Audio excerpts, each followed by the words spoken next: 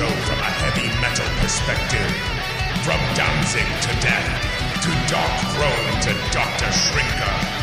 Buckle up, things are about to get heavy. This is the Metal Podcast. Let's rock and roll. And welcome to another episode of the Metal Podcast, Halloween edition. I thought it was going to be the birthday edition because I had just recently had a birthday, but let's focus on Halloween. Hello, everybody. I am DJ, and I am joined, as always, with our fearless researcher, AC. How are you? I'm feeling very spooky today. It's that time of the year. The wind is blowing, the leaves are a-rustling, the jackals are howling, the moon's a-filling. Halloween is in the air. Last week we had the guitar player from the spookiest band. Again, special thanks to Andy for coming on. We will have him back. But I'm doing good. And we have a very more casual, laid back episode where I'm not going to say too much because I'll bring it up at the very end. But we're going to be talking about some heavy metal movies. Now, DJ, have you heard of any of these movies? Well, before I told you about them. I knew about the Trick or Treat movie, but I had never seen it. But the other ones I had never heard of, known about. Didn't really know about much of the bands, really. Okay, so I will give, but before we prattle on anymore, we're going to be talking about the movies Rock and Roll Nightmare, Black Roses, and Trick or Treat. So I got into metal when I was in high school, and it was a whole new world, and I couldn't get enough of it. I wanted as much metal content as I could, because everything was new. Just everything. And I'd heard metal before, but it just kept evolving in a positive way. Because my experiences with metal was new metal, and new metal is like the third worst thing on the planet. And so, I like, oh yeah, Iron Maiden, yeah, that band's good. Oh yeah, Motorhead, yeah, that band's good. Like, okay, check out Megadeth. Like, whoa, I wasn't expecting that. Like, check out, whatever, pick a band. King Diamond. Sure. I found King Diamond. No one told me to check out King Diamond. It's like, I've heard of this band, but is this band good? Whoa. But yeah, so that was kind of the journey I was on. Like, King Diamond's a band. Like, what about this band Venom? Oh, Merciful Fate. Oh, Celtic Frost. Morbid Angel, Vader, Deicide, Cannibal Corpse. Oh my gosh, it just keeps going. And I didn't want just music. I wanted it as much as I could. Like, I was looking for TV programs where there was metal. I was looking for TV shows, like that episode of Married with Children that Anthrax was on. Oh yeah. I wanted as much as I could get, and I came upon these movies, Black Roses and Rock and Roll Nightmare, and well, of course, Trick or Treat. Now, I never got around to seeing them until several years later, because at the time, like, this was before Netflix, Amazon Prime, everything else. You had to YouTube. go rent. Yeah, you had to go rent a movie. And Blockbuster doesn't always carry. They're not going to have Rock and Roll. No, they're not going to have Rock and Roll Nightmare. They're gonna have 10 Things I Hate About You. What's Prince of Tides, Titanic, Schindler's List. They're not going to have trash B movies from the 80s. Yeah, they only carry blockbusters at Blockbuster, apparently. Yes, exactly. I mean, truth in advertisement. But, to paint the picture, back in the 80s, video was a new concept. Like, releasing something on VHS, that was relatively new. That started in the early 80s, and it didn't catch on until, towards the late 80s. But at the time, to buy a new movie on VHS, they were probably like $50, and that's, in 80s money, not like now money. So people weren't buying movies; they would just go rent them, and you rent them for a couple of bucks, and you would go to the mom and pop shop, and they would just need to fill shelves, and that's where a lot of this trash was made, because these movies they don't really have mainstream appeal. Like they're low budget horror films made by people that like heavy metal. It's the most niche market, even though there is a lot of crossover between horror fans and metal fans, but something that is for both.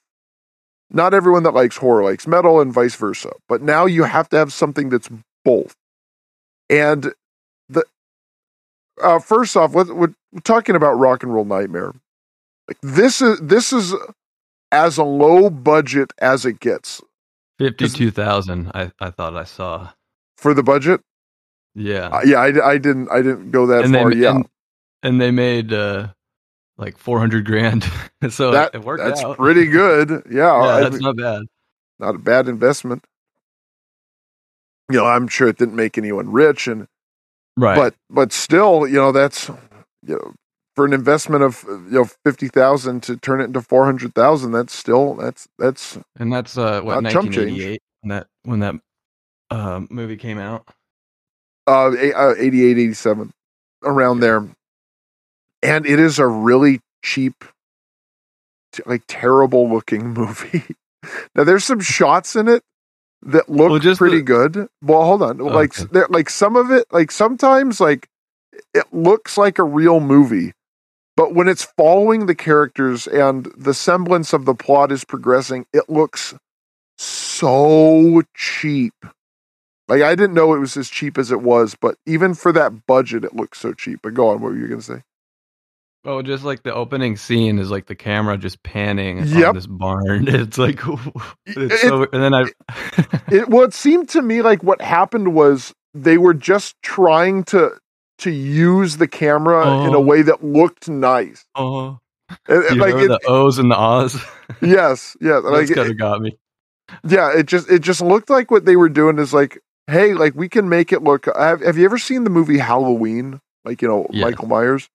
Mm-hmm. So it like in the beginning of the movie, like after he stabs his sister and like they take the mask off, there's a shot. It's on like a crane, and it zooms out to show the kid and the house. I think they had access to one of those cranes and they just wanted to use it. Like, look, we can shoot some stuff, and it was probably just like camera test footage, and then they just put it in the movie because they thought it looked good. Before we go any further, this is barely a movie. Yeah, it's not a film. It's barely a movie. Yeah. Well, but before we go on, could you tell me what the plot is? The plot is a band goes out to like a farm with their manager and their girls to just get away. No TV, no radio or whatever, and they're just there to come up with a great album. No distractions. That's essentially the reason. But okay, well, demons. Yeah, well, yes, and slowly one by one they get killed by demons that are somehow in the house. Now, can you tell me where these demons came from? Besides coming from hell, apparently, or the edge of hell? Yeah, like where did they come from? Why are they in that house? I actually don't know, because the first scene is like the dad shaving, and then the mom gets like abducted by some demon in like the stove or something. Well, and I was unclear. Was that the mom in the oven, or was that like a monster that was unrelated? Because I couldn't tell because the effect was so cheap. Yeah, it seems like a different movie in the beginning. Yeah, it does. And then I guess the ending is kind of Well, we'll get to the ending. Okay? You know, I like to skip around. Yeah, not a lot's happening, so I can see why you would want to skip around. But so we'll start off at the beginning. Okay. I like the manager. The manager is great. Well, no. We're going to the very, very beginning. Oh, very beginning. Yeah. So in the beginning. Spoiler alert. Well, I mean, okay, yes. For all of these movies, there will be spoilers for them.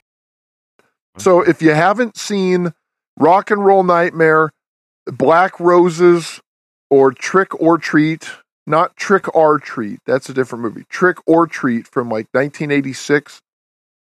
Go down to your local mom and pop video store and rent them on VHS because they might not be playing at the local movie theater. So if you haven't seen them, go rent them if you don't want them spoiled. Otherwise, there will be spoilers. So the movie opens up with a family. We don't know anything about them. We don't know their names. There's no title scroll. There's no Kansas City, 1953 or so. No, it just opens on this family at a farmhouse, and they look like relatively normal people. They don't really look like farmers. They look like they could be like generic suburban family. Dad is shaving, kid, I don't know, doing something, and the mom is like cooking, like Thanksgiving turkey or something. Breakfast is ready. Yeah, I think the kid says like, "Don't eat without me." Yeah, and then you hear a scream. And Dad runs down, and Mom's a skeleton. Casual run. Yeah, That's not a brisk. Yeah, and then it just cuts to the credits, where the band is driving down the highway in their van. Now, the point of a scene like that would be to set some things up. Like normally, like if like a regular person made this movie, or like someone who knew anything about how to tell a story, the opening would show them do it. Like they'd be, Dad's digging the new swimming pool, kids, or like the digging the well or something. And then he comes upon a portal to hell, and demons escape and kill the family. But instead, no, like people just die, and we don't know anything about them. And more spoilers, none of that pays off. So we don't like learn like old man Lester. He moved his family out here in 49, but after the crops wouldn't grow, he got desperate. So he sold his soul to Beelzebub in exchange for a bountiful harvest. And the devil always collects his debts. Or something like, nope, it's completely unexplained. Now there's the band just coming down. They're Canadian, by the way. Except for their drummer, who is like, he's not worst accent ever. Yeah, he's not just British, but he talks like the Muppets from the Venture Brothers. He's like, oi there, mate. Oi, what's going on there? Oi, girl. It is the worst. They always make British fun accent. of him though. Yeah, yes. They make fun of him the most. So the character is like a joke. Like there's a scene where he's like posing in front of the mirror and like flexing, but he has no muscle.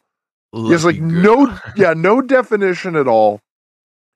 So there is the movie is it doesn't take itself seriously. Fortunately, it's played for, a lot of it is played for laughs. But let me ask you, did you ever laugh for reasons that the movie wanted you to laugh? Probably not. The things that made me laugh were like the Cyclops professor smoking the cigarette, that little monster thing. Yes. I thought that was good. The big toe Cyclops professor monster, whatever the heck it was. That thing was great. Yeah, all the monsters that they were like, they looked like they were from like the Muppet Show. Like they looked, because they looked like cutesy. Yeah, like they have a big budget for effects. No, but the thing is, they didn't look like they attempted to make them scary because there were two shots. Like there was like a guy turned into like a zombie. The manager. Oh yeah. Well, I guess a girl did too, but like they just recycled the same like rubber glove that was like a ghoul hand, and it was like one of the worst like spirit Halloween masks and gloves I've ever seen. And then like a girl turned into like she had like a monster mouth, and that also looked pretty terrible. Yeah, it was not good. No, I did laugh a few times, but good quotes. Yeah, go ahead. Tell me like, your favorite. Like, let's tune our weapons, or let's go cut some grease. My favorite scene, one of the favorite scenes, was when they were doing the dishes in the assembly line style. Like it seemed so much fun. The music, like every scene had like a good song. Like that this movie had the best music, pound for pound, like soundtrack wise. We'll get into the other movies of the three, but I thought the music was great. Like I could have just watched them in the barn the whole time, playing their instruments.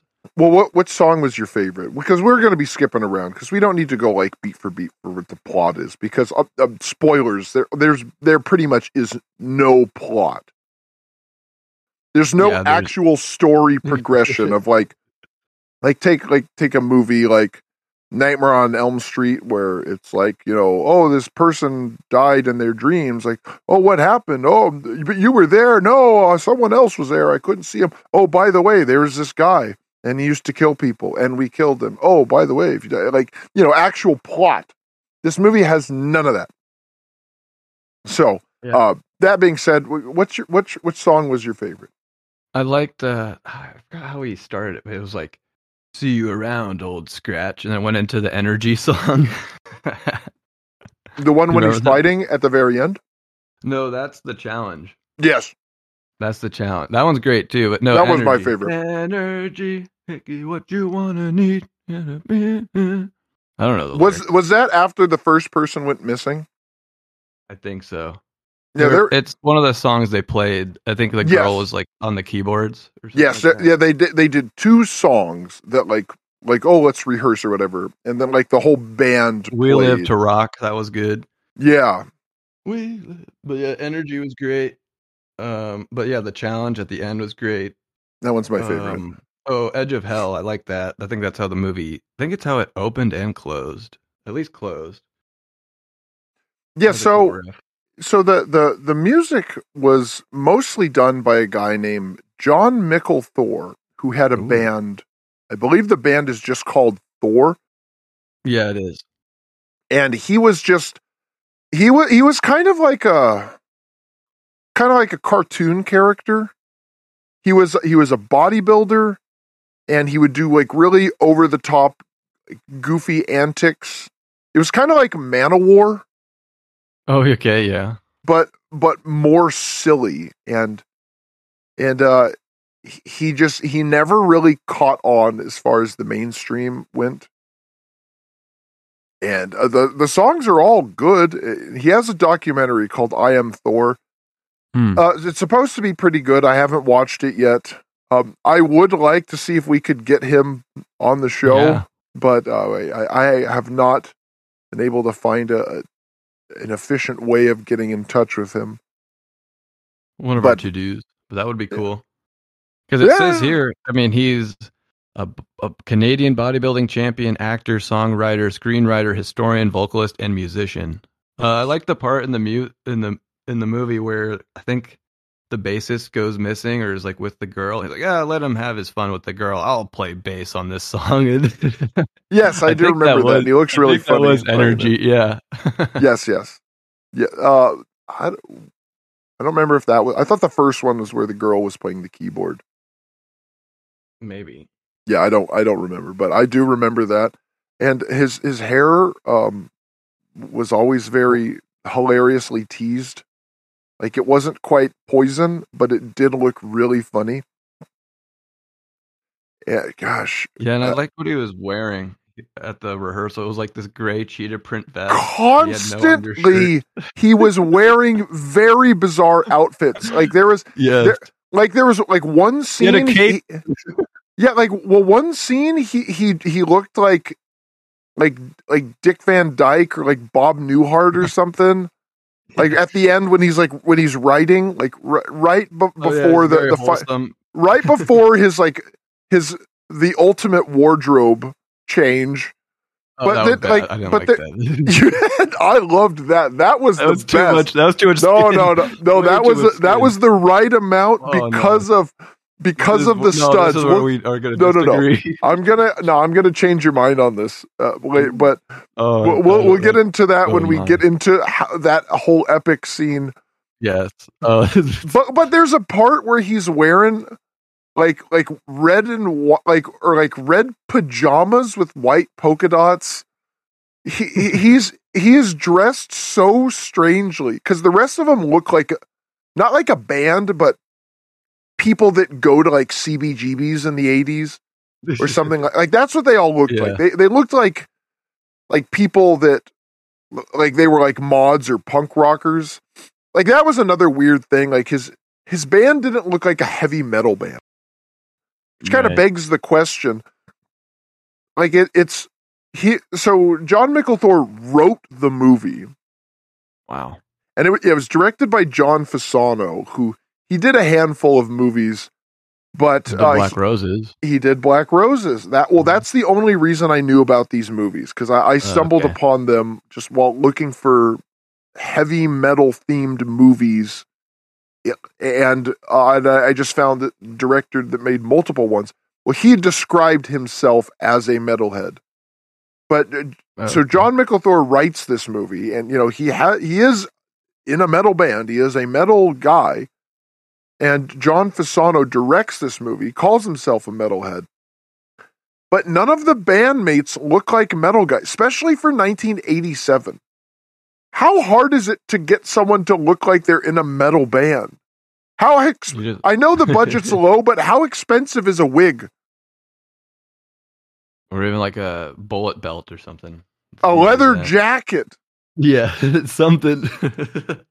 Yeah, like all of them, they really do. They look like greasers almost. Yeah.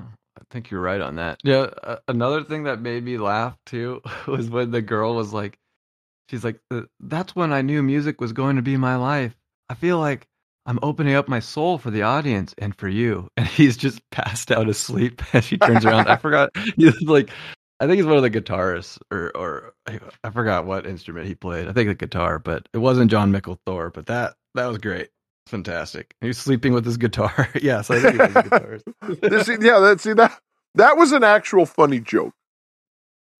But for the most part, most of the humor in it is really bad. Oh, yeah, it's terrible. Okay, so what was everybody's name? Oh, I don't remember. John had his real name. His name was John. That confused me initially. Because I was like, wait, is he just supposed to be himself in this? His name was like John Steele, or he had some really stupid name. The manager, he's like, I'm the Wonder Manager. And they're like, it's a wonder he's our manager. I think it was like Phil or something. I was going to say, wasn't someone named like Bobby? Oh, yeah. Phil was the manager. So then the group of teenagers, that scene was great. Do you remember that? I did like that. Over to the house. Yes, and then he spoke in the monster voice to let you know that he was demon possessed. Well, you kind of knew that, but he just goes. I didn't know that. He's like, he just like got eaten or whatever by that one chick. And that was him who got eaten. Yeah, and they're like, where did he go? Like, we don't need him. They're like, he took the van to go get drunk in the town. I thought that was a band member. No, that was him. That was because he's like, I'm going to look for the drumsticks in the basement. And that's why I thought it was a band member because he was looking for it was him. That's why I was like, that's why it was weird. No, you're supposed to know. But he goes, yeah. So let's whip out those breasts, girls. Yeah, you girls were here for the job for road groupies. We have 4 openings for road groupies. So you travel with the band, you grind the cocaine, you scream and faint in the audience, and you keep the costumes pressed. Now I don't have all night, so let's whip out those bazooms, huh, babes? Well, see, I actually like that scene. That was the only scene in the whole movie that felt like there was elevation. Like, okay, he gets eaten by a demon. See, I didn't pick up on. I just assumed that off screen he had gotten possessed, and it was because all these people are so generic, except for Thor. They're all so generic looking that I couldn't tell most of them apart. Well, and they're bad acting too. Yeah, and they're not memorable at all. Like there needed to be like the one with the big crazy like poofy black hair, and like maybe the bald one, maybe like a really tall. Like they needed to have characteristics, but this isn't a real movie. This is like something else. It was like to promote an album, or like, hey, let's be in a movie, guys. Okay, you remember Michael Jackson made it was like the Moonwalker thing, and he did another thing called like Ghosts. I think so. Yeah, and it was pretty much just they were like little like specials that were made to promote the albums. That's kind of what this was, except everything is so wrong. But the scene when like these girls come in, which they're in like a secluded rural area, so they were able to find this band. I know that like the girl says like my mom works at the real estate office. That's how I found them. But right. But yeah, it's not easy to get to those types of places, especially like in this era where there's no GPS. You know, you don't have Google Maps on your phone to find it. Well, I thought they were going to that. The girls were going to that house because they wanted to go to like an empty house, and that house had been abandoned for 10 years, and the mom was a realtor for that house, and they're like, "Oh, no." The girl's like, "I'm the president of the fan club."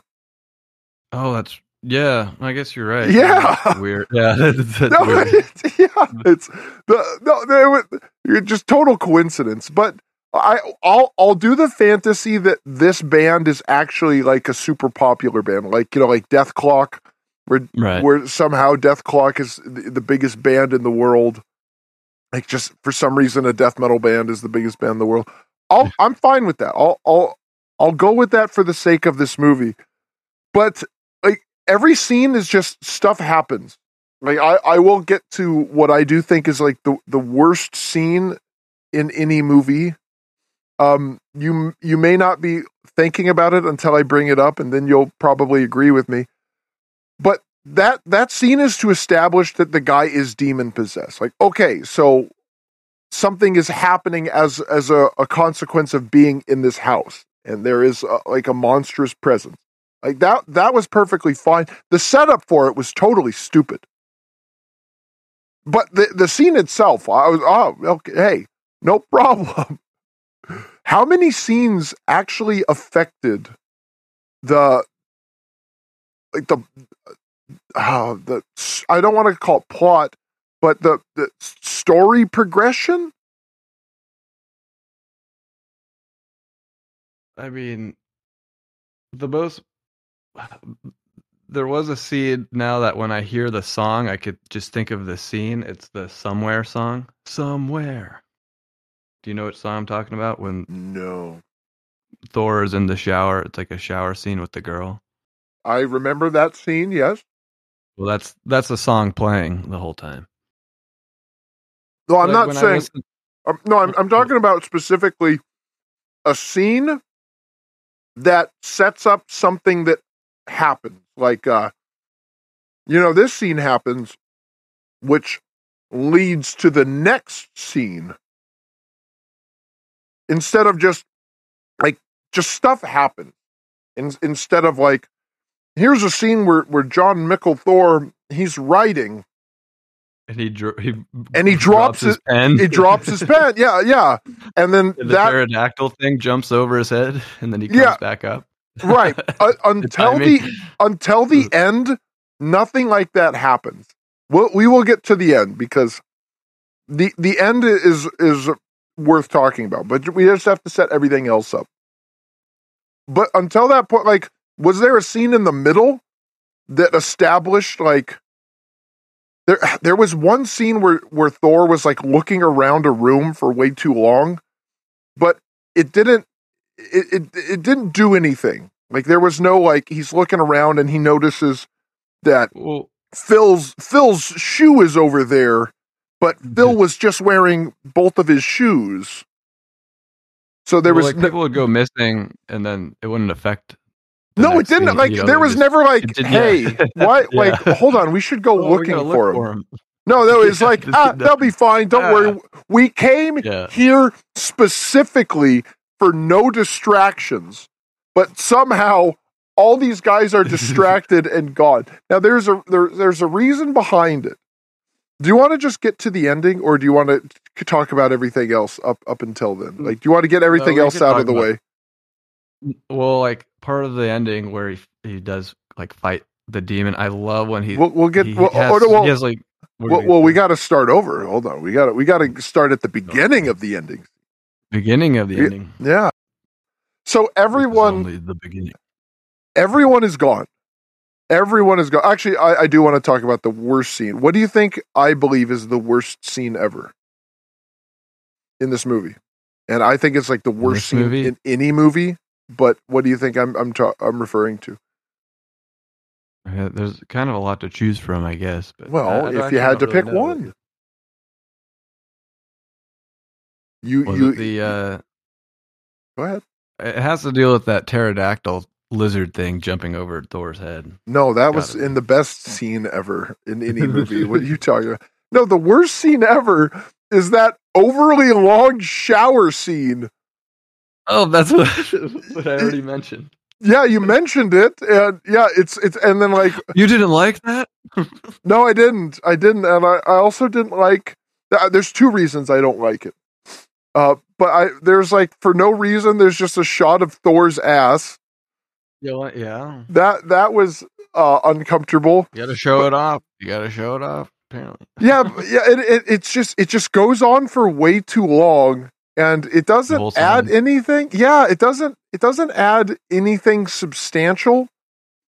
And they could have done something clever with it. But so that girl and Thor are the only people left. So Thor has intimate relations with a girl in the shower for like 5 minutes, and it's really terrible. Yeah, they play the song twice. Yep. Which is always something that irks me when they reuse songs in movies. Oh yeah, but it's set up that girl is actually Beelzebub. So, and the twist is Thor knew all along. Yes. But Thor had sex with Beelzebub. Yeah, that part was confusing because he was like turning her down the whole time, and she was all butthurt about it. And then he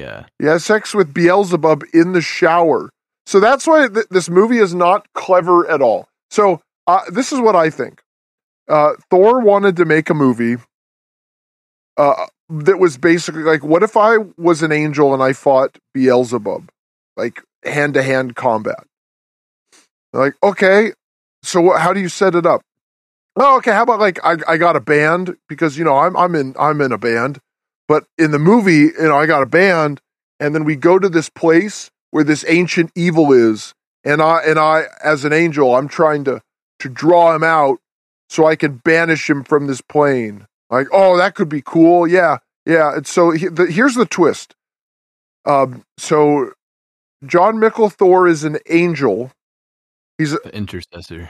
Yes. He is an angel known as the intercessor, and he created all of his bandmates, their illusions, to trick the demon Beelzebub. And after he essentially trolls Beelzebub for so long that Beelzebub comes out of hiding so that Thor can fight. Now, this is where it doesn't make any sense, because that I understand, like, as a premise, like, okay, that's a thing that someone will do, and Thor says that that's what he did, but he didn't troll Beelzebub into coming out of hiding. he just tells the girl that he knows that she is Beelzebub. Even though, but what he says is, I knew if you couldn't take my antics long enough, that you would just come out of hiding. But he came out of hiding because he told her that he knew that she was Beelzebub. So this is like the worst written movie ever. Nothing makes any sense. But at the end, there's a sequel. There is a sequel. I don't know anything about it. I know it exists. It came out like 20 years ago. Yeah. So 18 years ago. Mm-hmm. So John Mickle-Thor, initially, like he's talking to the girl and he's like, I'm going to go finish writing this song. And he goes down, like, this is when he's dressed like Bob Newhart. He's wearing like a green V-neck sweater vest or something. It's a very odd outfit. Yeah. For this guy. And then these puppets start like trying to get him, and like, yes, so he's writing and he drops a pen, and then the director off screen throws like a Play-Doh puppet at him. It looks like Stretch Armstrong, but it's got like but it kind of looks like a starfish, and it's got like a silly puppet mouth, and he throws it at him, and then he ducks. And then like there's a part where he's drinking Coke, and then something's like creeping up on the desk, and then he puts a Coke can on its hand, and it's like a wacky Home Alone style reaction where the thing's like, oh no, it hurts my hand. I can't get this can of Coke off of it. But if I can't, like, it's just a can of Coke. Like, and he just places it on there and it traps the thing under. So, like, clearly they had all these ideas that, like, I get what you're trying to do, but it doesn't work when it's translated. By the way, did you see the Coke cans that were on the doorways? I don't think I remembered that. Yeah, throughout the movie, there's like random Coke cans in the background. Well, it's not like product placement because you have to look for it. Yeah. Like, just the person who decorated the sets just decided, like, hey, let's just put some like Coke cans up here because I guess there's not enough going around or going on in the background. So we need to fill up the space. Like, you know, like they'll like hang up a painting. But instead, they didn't have any paintings because the budget was so low. But what they had were cans of Coke. Just drink some Coke. So they put some Coke cans in the background. But what happens is he reveals his plan, and then he turns into an angel, and he's wearing like a Speedo with studs on it. No, it's so bad. A cape and boots. It is the funniest costume I have ever seen. It's a tough look. Because of the studs on the Speedo. That's what sells it. It is so ridiculous looking. It's so funny. I've never seen something so silly before. No, and that's the outfit to battle a demon with. Yes. Yes. Like what do you make an like a badass archangel look like?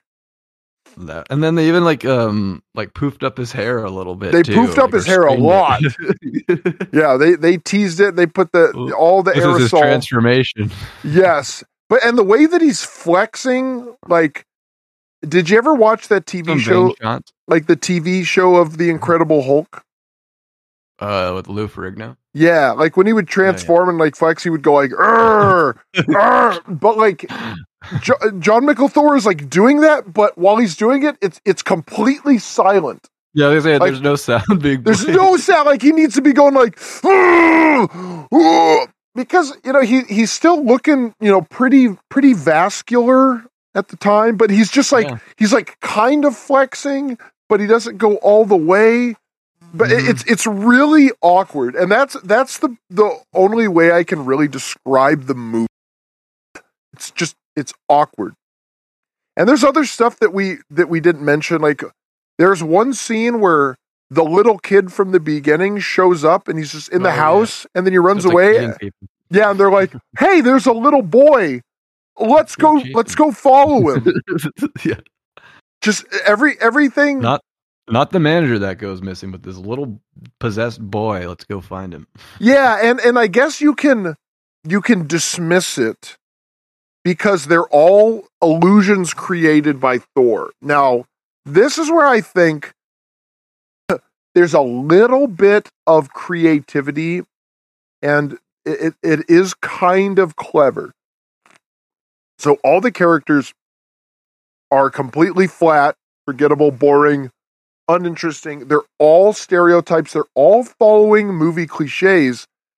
But Thor straight up says to the demon, I created them based on all the horror movies that I've seen. So everyone is pretty much just a simulacrum of a horror movie character. So that's why nothing makes any sense. And I do want to give the movie credit in this regard, because the movie's not very long. It's less than 90 minutes. Yeah. It's like an hour and 20 minutes or something. Yeah, it's pretty short. And all of it is this build up to Thor fighting Beelzebub. Now, if you look at the cover of the DVD and you see what Beelzebub looks like, it does kind of look like that in the movie, but it looks like an action figure. Like its arms are like ball and socket. And like the way they move, it's clearly not a guy in a rubber costume. It's probably puppeteered.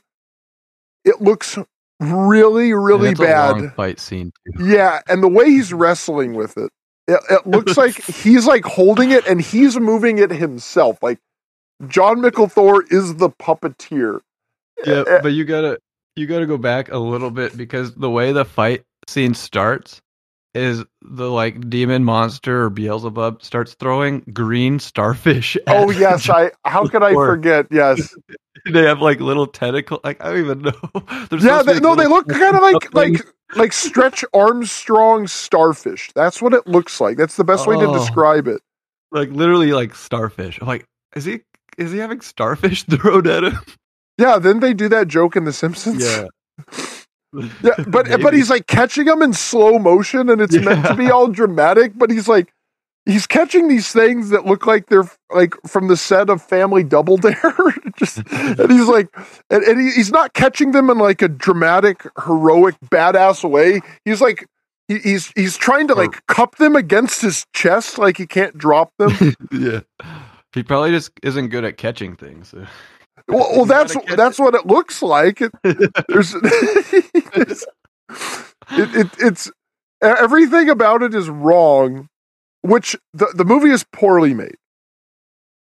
It's low budget, it's cheap, the acting is really bad, but the ending is actually somewhat clever because it justifies the terrible characters and the lack of a plot, because all it is just it's an angel has created a fantasy to lure out a demon so he could fight it in the ultimate battle of good versus evil. But that begs the question, how did he get there? Is that usually what, yeah. How did the demon get there? Go ahead. Ask your question. No, usually that's what the demon tries to do to the angel, try to lure them out in some sort of trick, or like, oh, reveal yourself. If you're really an angel, you'd be able to like jump off this cliff and not be hurt or whatever. It's funny that the angel is trying to lure the demon out. Yeah, what was the point of the family in the beginning? Maybe they're the actual demons. No, I don't know, because no one's safe. Everyone's a target. Except it was at that farmhouse. See, that really just shows the actual problem with the script. Because if you had a few little tweaks, the ending could be completely justified. But it doesn't explain the family. Like, it doesn't explain... It explains why nobody cares that these people go missing.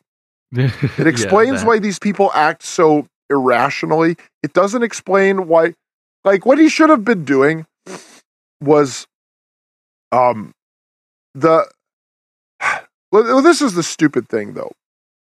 Because he's like, I'm trying to lure you out, but he created everyone else. But he knew that girl wasn't created. So why didn't he just fight her? Like in the beginning. And didn't she ride with him? I think so. And why did he have sex with her? Like we already asked. Well, not just that, but let's go back. So he this girl arrives in the van with the band. Turns out to be Beelzebub. So that crosses off, like you could say, like, well, the family died there because this is, where Beelzebub dwells, and this family built their house on Beelzebub's earthly territory. And then, that's why the intercessor, he picks that place to record with his quote unquote band, because that's where there's been all these Beelzebub emanations coming from.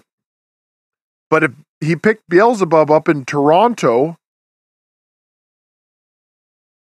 so then what happened to that family there? Why did he bring Beelzebub, who's seemingly in Toronto, back to this place? Nothing makes any sense, except like the ending does make sense for some things, but nothing leading up to that's unrelated from the characters he created makes any sense. Yeah, I didn't understand it. No, I watched it a few times and yeah, I didn't watch it a few times, but I went through several scenes several times. I watched the end a few times because I like the ending. Yeah. I mean, the fight scene or the song is really cool. I like the song to be a part of any fight scene. Accept the challenge. Oh, that song's cool. There's a lot of cool Thor songs. Whoa! No, the movie's worth a watch. Just be aware of the anger is my middle name. There's a lot of cool stuff. I can't believe you don't remember the Energy song. It's so good. I do. I need to go back and not watch the movie, but listen to the song. Just listen to the song. Yeah, so you'll remember the movie just listening to the song. I remember liking the songs. I just don't remember all of them as much because I only watched a few scenes over and over. Like I watched the movie once, and then I watched several of the scenes, and that was pretty much the thought process. But so this movie is pretty embarrassing and mostly pathetic and awkward. Yeah, but I'll tell you. What? Thank you for making us watch it. No, well, but my point is, I was looking for this and stuff like this when I was in high school. I would have been all about this. And then our friend Baby would be like, this movie sucks. I'd be like, no, dude, it's heavy metal. In a movie, like we don't have anything like this. Yeah, exactly. At least they're trying. Yeah, like we are such a subculture. Like we don't have anything. Like Juggalos have 2 movies that don't just have the Insane Clown Posse in them, but they have many artists from their like rap stable in them. And not just that, but There are movies that are made by Juggalos where the Insane Clown Posse did the music for, and there's this one movie I can't remember what it's called. Oh, maybe it is. Okay, maybe it is the Insane Clown Posse movie, like the Misfits show up. Yeah, I guess Big Money Hustlers. I don't recommend anyone watch the Insane Clown Posse movies. The second one's actually kind of funny. The first one's just so terrible. But if you are a Juggalo and you're into Insane Clown Posse, it's like absolute fan service. There's nothing like that for metal. Now, there is actually a decent metal movie called Deathgasm. Oh, I haven't heard of that. You haven't heard of Deathgasm? We've talked about it on our server. We have? Yeah. If you go to the announcements section, you'll see something for it.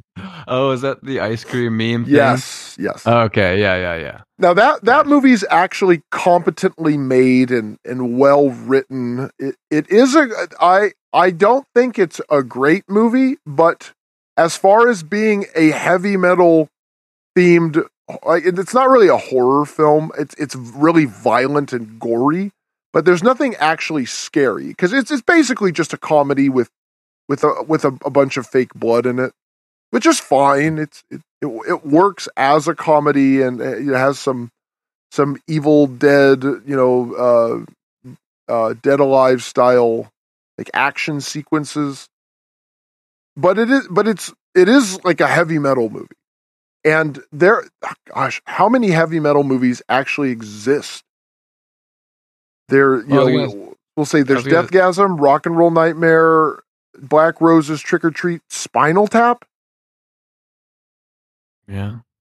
Is Almost Famous a metal movie? No. It's a rock and roll movie. I guess you could say oh no, I'm thinking of Rockstar. Yeah, you could That's what I was thinking of. Yeah. It's good enough. It's a little melodramatic and silly. I was gonna say, like, what like metal movies aren't like horror themed? Are there any? But I guess the Rockstar could be. It's not a horror. Yeah, Rockstar is. It's not like a fan, because it's supposed to be movie. Judas Priest, but it really waters down the music to sound like really generic 80s rock, like like no edge at all. Like that song, Stand Up and Shout, like so generic, no edge. Like it's, I don't know if you like, that's a movie for people that like Led Zeppelin, not for people that like Judas Priest. Yeah. But there's such a small amount of movies that are for people that like heavy metal. Like, and it was popular enough that they could have gotten away with making more stuff, but like this was all they got, and this was pretty much just a movie made by fans of the genre. Like, this was no some big studio saying like, "Whoa, it's the heavy metal's popular. That's what the kids are into these days." Like, give the kids some heavy metal crap in a movie form. We'll pay a couple million and we'll make 50 million. Yeah, no, this was made by people that just wanted to make it. Yeah, and Rock and Roll Nightmare didn't have any like big actors or anybody. No, well, I don't know. John Michael Thor seems pretty big. Well, yeah. How tall do you think he is? He wrote it. How tall? He's he seems pretty big. 6'2". Is he? You think born he's in 1953? I don't know. I mean, he looks pretty big. Yeah. Oh wow. Okay, so he was in the movie. Well, a lot of bodybuilders are short. Yeah, that is true. That's why I didn't think he'd be like real tall. But he looks pretty big in the movie. Yeah, but then again, he could be next to a lot of short people. And he could be wearing those boots. No, yeah, that too. He could be wearing like the Kiss boots. So it says here that John Michael Thor appeared in the movie Dungeon Master. Do you know what that is? I don't. So that's a movie. It's got like 5 or 6 segments. It's not a terrible movie, but it's not particularly interesting. The only thing interesting about it for us is that Wasp makes an appearance. Oh, that's cool. Yes. So there's a scene, because it was made by the guy who made the movie Ghoulies. Do you know that movie? Unfamiliar. Or Ghoulies 2? Oh yeah, no. Okay, well there's a Wasp song on the soundtrack. Scream until you like it, never gonna stop. Yeah, it's a great song. So they made this song for that movie. So this guy had access to him. So he made a movie where there's a band playing at some skeevy location, and it's Wasp, and they're playing Tormentor. That's pretty cool. Yeah. So that's the only notable thing about the movie. But yeah. Well, in one of the movies we're gonna get into, I saw that Blackie Lawless was supposed to play the rock and roll hero. Yes, Sammy Kerr. We'll have to get into that later. But there's a few people. Yeah, and Black Roses actually had some, I wouldn't call them big time actors, but it was more of a movie. It had that film. Yeah. There's some faces that we recognize. It's a good. Well, just the one face, really. The Soprano. Yes, exactly. The guy that didn't want to take his clothes off. Exactly. I didn't want to take his clothes off. What's the scene from The Sopranos? Oh, yeah. Where he's like, take your clothes off. Yeah, exactly. He's wearing a wire. Yeah, spoilers. What was his name in The Sopranos? I forgot. I don't want to say his name. It's inappropriate. It's true. Like a cat. Exactly. Mm-hmm. An old-timey word for a cat. But yeah, so that's the I've already forgotten the name of the movie. Rock and Roll Nightmare. That's Rock and Roll Nightmare. I thought it was called Edge in Hell for a while because the credits make it sound like it's Edge in Hell because that's like the title. I think that was the original title for it. It had because it's named Edge of Hell and Archangel were the original like working titles for it. Okay. But the official name or release is Rock and Roll Nightmare. Yeah. Well, yes. Like if you go on the Wikipedia, it says also known as the Edge of Hell. So it's probably like when it first came out, or possibly some areas like in the, like released in the Philippines as Edge of Hell or something. Like, I don't know. Who knows? Not me. But so what did you think about Rock and Roll Nightmare? I am glad I watched it because now I'm more aware of the band Thor, and I really liked the music. Like the music was really good, and they were trying. Like we can nitpick like each scene, and they didn't use like CG wasn't around. They didn't they're using like some crappy puppets. Like really whatever. Like we're fans of the the genre. I'll give them a pass. But yeah, so it's worth watching. Okay, yeah. So I think it is an entertaining movie, and everything terrible about it works in its favor. And I don't like to use the term like, oh, it's so bad that it's good. Yeah, right. Because bad is not good. That's a contradiction. Yes, but it's consistently entertaining. Like the things that don't make sense are funny. The twist at the end is actually awesome. It is really pathetic and embarrassing. It's not like a John Wick fight or like Ong Bak, but it is a really, really funny. It is just so poorly made that it is wonderful. But all the music is good. Yep. Every scene's got good music. Yeah. So it for all the things it does wrong, it does do some things right. Like all the music is really cool, and at least the music isn't as poorly produced as the movie. So it almost feels like a companion piece for Thor's music. So that's kind of how it felt. Yeah. Well, that being said, let's take a break. And what music do we have this week? All right, yeah, it's nice. It's we got back to our regular playlist, playing songs from our friends. So this week we have a really cool band. They've been around for over 25 years. They've got 11 albums, so this was tough to choose between all these great, amazing songs. But we have Blood Red Throne, Ithaca, and that's off the album Imperial Congregation. And it's funny, I'm looking at the band members. You've got Daniel on guitar, Ivan on guitar, Freddie on drums, Deanne on bass, and I can't pronounce the vocalist's name, but he goes by Bolt. But it's funny, the bassist has a very similar last name to mine. One letter is different, which is kind of interesting. But yeah, go check out Blood Red Throne, Ithaca off of the Imperial Congregation album. Thank you guys, and see you on the other side.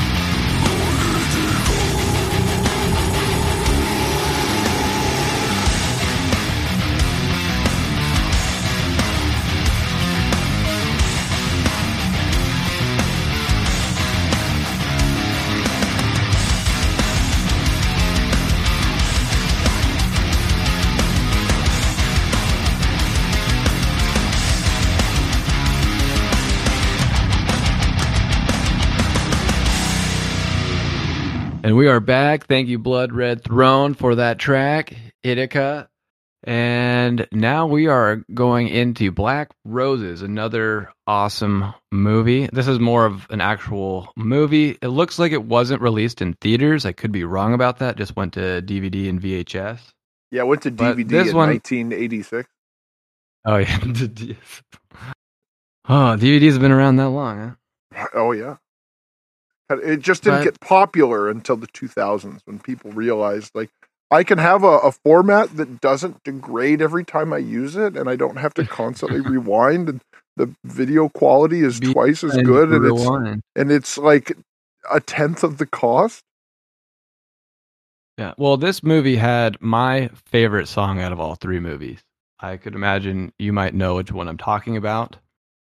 Because sometimes it feels like Me Against the World. But Me Against the World by Lizzie Borden, that's how the movie essentially opens up after the kind of cheesy jazz music opening that tries to set the mood. But you have these, I guess you call them demons, playing a show for an audience that looks like, I don't know if this was actually originally intended as the opening scene, but it could have been cut later. But regardless, it is such a cool opening scene, headbanging galore. Like, it just gets your blood pumping, makes you want to do something cool. Like, I cannot get enough of that song. I'm surprised I hadn't heard of that song before, but that probably is the highlight of the movie, if I have to be honest. Well, it starts off strong, you know. Yeah, very strong. Yeah, it's just hits the ground running. You know, if I do say so. Yeah, so I will say this is more of a movie. Yeah, like this actors. Well, not just that, but it has a story. Like it has a story and a plot, and you believe it too. Well, I mean, you know, like they sell you on the scenes and the plot. It has cohesion. Yes. Yes, the scenes link together well, and then they set up what happens next. It is very much a movie where Rock and Roll Nightmare feels like someone was like, "Hey, why don't we shoot our own heavy metal movie? No one else is going to make one for us. So let's do our own." And it feels very amateur.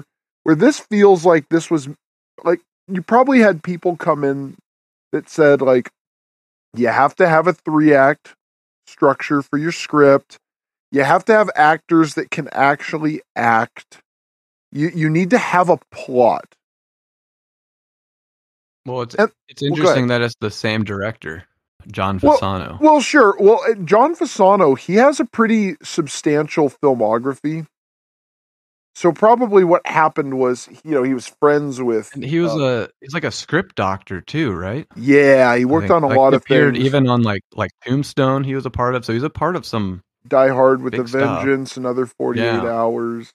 Like he's not like some guy that like he wrote a bunch of straight to VHS camcorder crap. Like, you know, he worked on major studio projects. Mm-hmm. You know, nothing too big. I mean, 48 Hours and Die Hard with Vengeance, Tombstone, those are pretty big. But, you know, he was just pretty much a guy that just came in and made the dialogue a little better or something like that.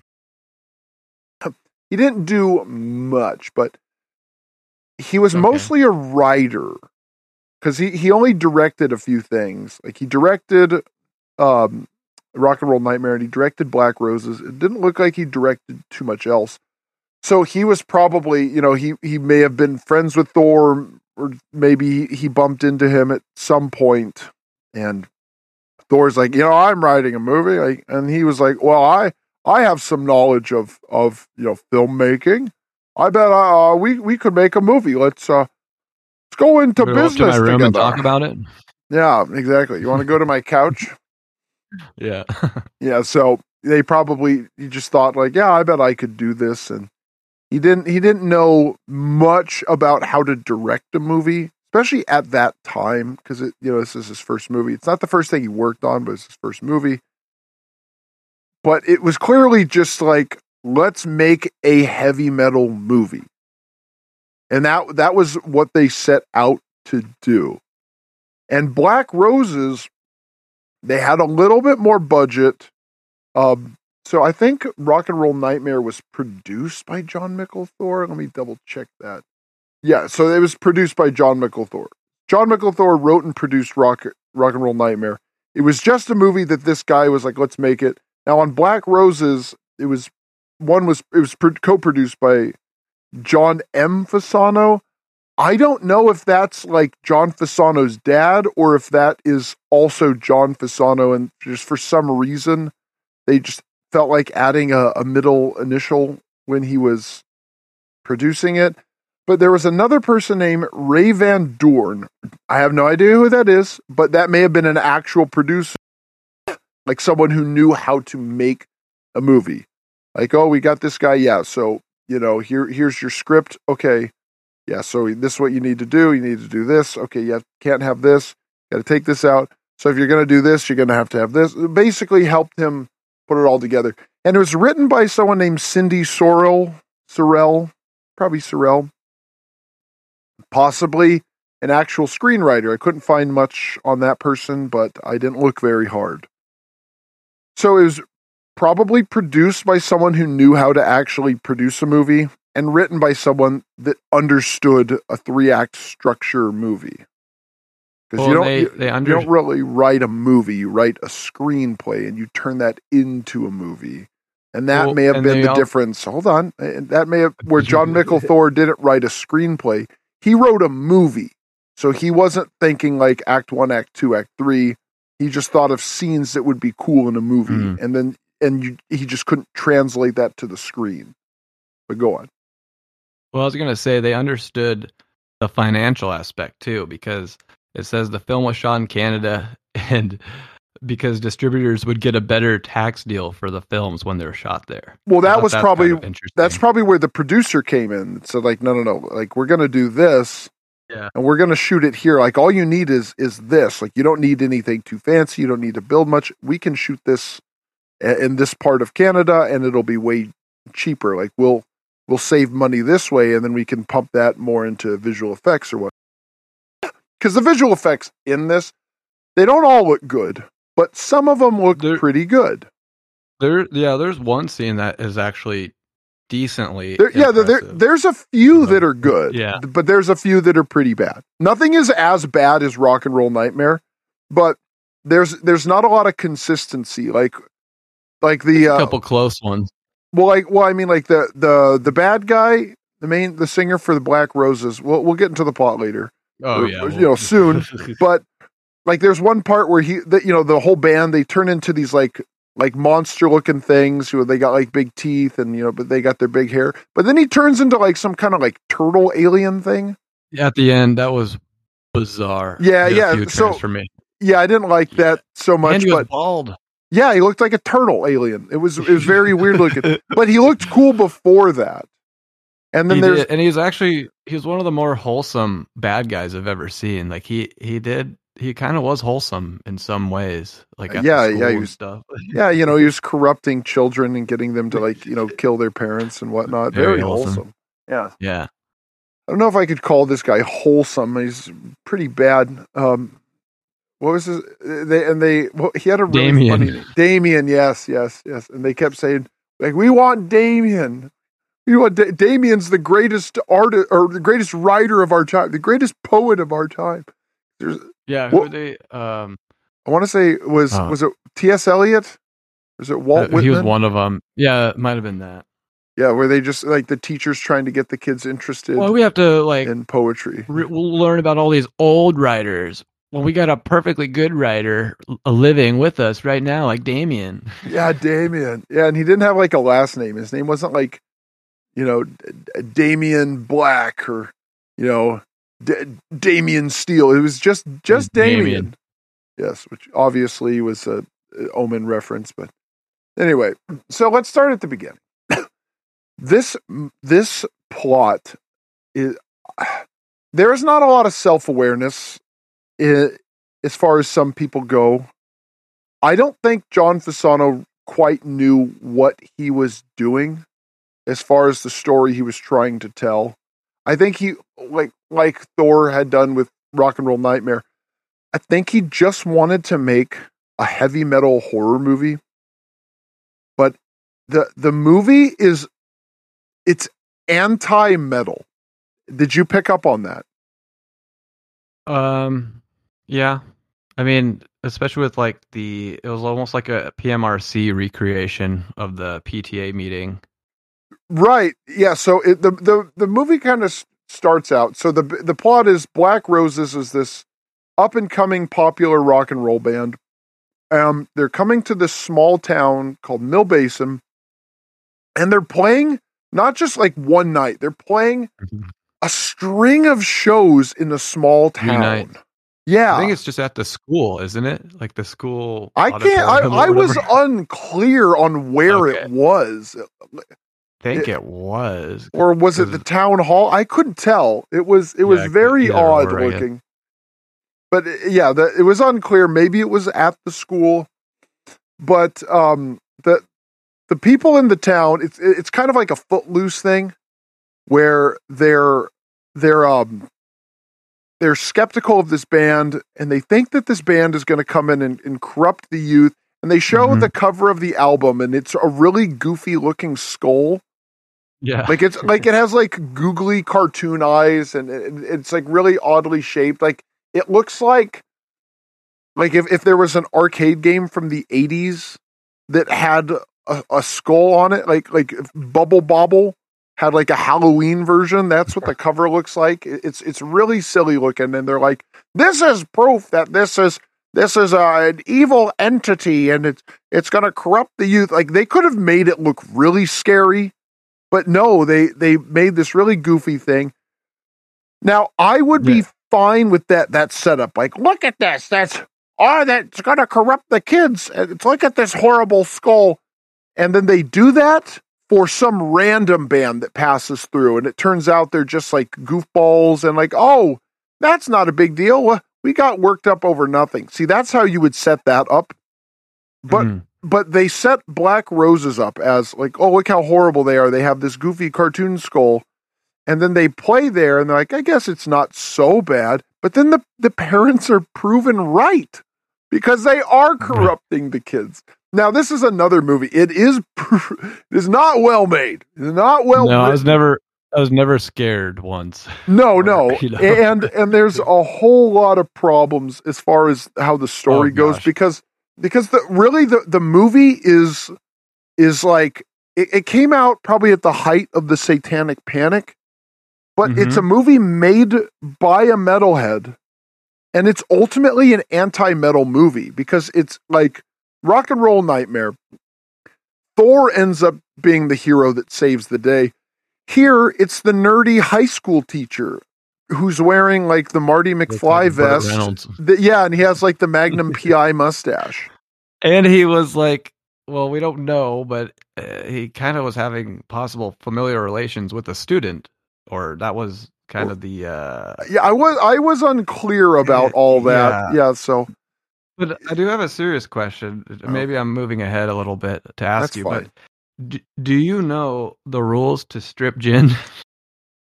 Do I know the official rules?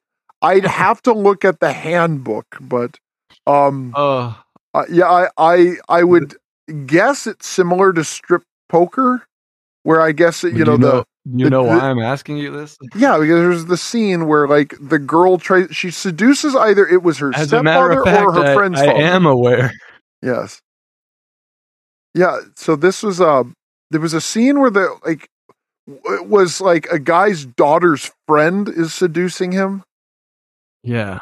So Tina, maybe you should be going home. My wife's going to be back in a couple hours. And he's doing this in his living room, and he's just having the time of his life, but he's like kind of trying not to be a pedo.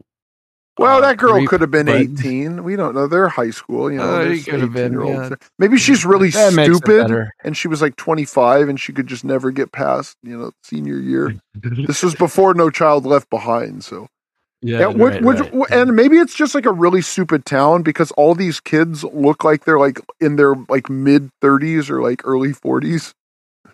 Right. And there was even that other dad who's just constantly just reading the newspaper with the TV on, and he's like, "Oh, hey son, is that you?" It's like, you can't even look up. I don't know, they're like the laziest people in the world. Yeah, the movie is all over the place in terms of the message that it's trying to send, because it's simultaneously trying to do like a parents don't know how to connect with their kids and adults don't quite know how to connect with the youth, but it also kind of vindicates the adults and the parents by having this outside influence come in and be a genuinely like corrupting element. Well, so, and also, go ahead. Yeah, I was gonna say, like, the parents, and it is a movie, but the parents, like, you know, Damien's like, "Oh, come and check out." That's the part where I'm saying he's wholesome. He's like, "Hey, come out, check out the show. See, you know, if wholesome, you like he's lying. You know? Well, he feels wholesome. No, he doesn't. He's lying. He plays they play a cheesy one song. They play a cheesy power ballad. Yeah. And then the parents all leave. I guess it's not so bad. Then, like, it's a little loud. Yeah, you would think like one of them would have stayed the whole time. As soon as they leave and close the doors, they pull off like their like little S&M stuff or whatever. Yeah, they're wearing what Thor was wearing at the end of Rock and Roll Nightmare. No, it's not that bad. But it's they're dressed like, or it's not that like good. No, it's not that good. Sadly, they're dressed kind of like He-Man characters. It's I get what they're trying to do. They're trying to do like they're like this, and it's not so much like a metal garb. It's more like these are like, they look like executioners kind of without the hood. Yeah, that's what they're going for. That is what they look like. Yeah, they're trying to like, they got a dark streak to them. And as the movie goes on, the kids get more and more corrupted. So this band, they brainwash them, and there's more actual plot progression and stuff that happens early on affects what happens later on. So, you know, someone will do something, and at the end of the movie, it pays off. It is a movie. Now, I will say that. I will say that again. Unlike Rock and Roll Nightmare should have been a 30-minute promotion for a few Thor songs, and then it ended with the fight between Thor and Beelzebub, and they could have made it more stylized, and it could have been a cool music video for We Accept the Challenge. But instead, it's an hour and 20 minutes of stuff happening until we get to the end. Yeah, yes, starfish fight. Yes, we get that at the end. But Black Roses is about this band coming to this small town and slowly corrupting these kids. But I don't know if you picked up on this, but I'll ask you a question. Do you know what the Black Roses' motivation was?